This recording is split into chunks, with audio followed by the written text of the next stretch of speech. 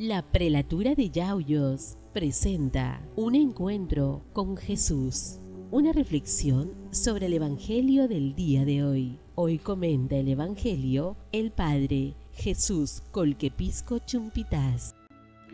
Del Evangelio según San Marcos.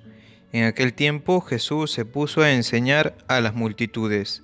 Él les enseñaba muchas cosas por medio de parábolas, y esto era lo que les enseñaba.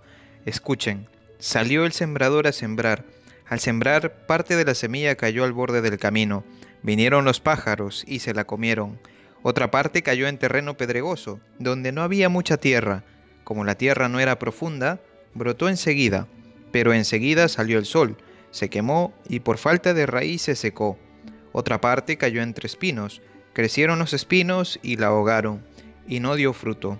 Otros granos cayeron en la tierra fértil, brotaron, crecieron y dieron fruto, y la cosecha fue del 30, o del 60, o del 100 por uno.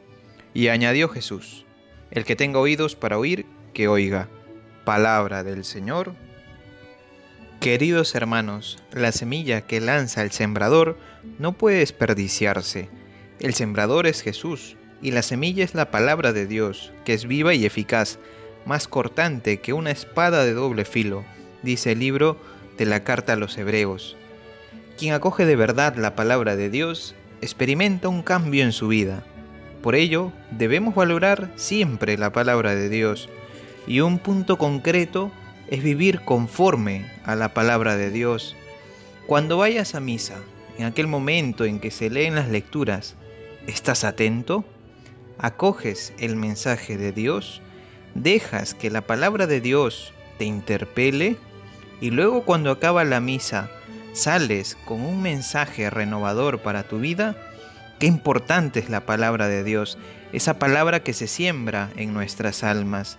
Por tanto, escucha la palabra, lee la palabra, vive según la palabra de Dios. Que la palabra de Dios que se nos da a conocer en la Sagrada Escritura, en la Biblia, ilumine tu vida. Dios te bendiga. Feliz miércoles. Amén. Esto fue un encuentro con Jesús. Mañana nos volvemos a encontrar. Dios te bendiga.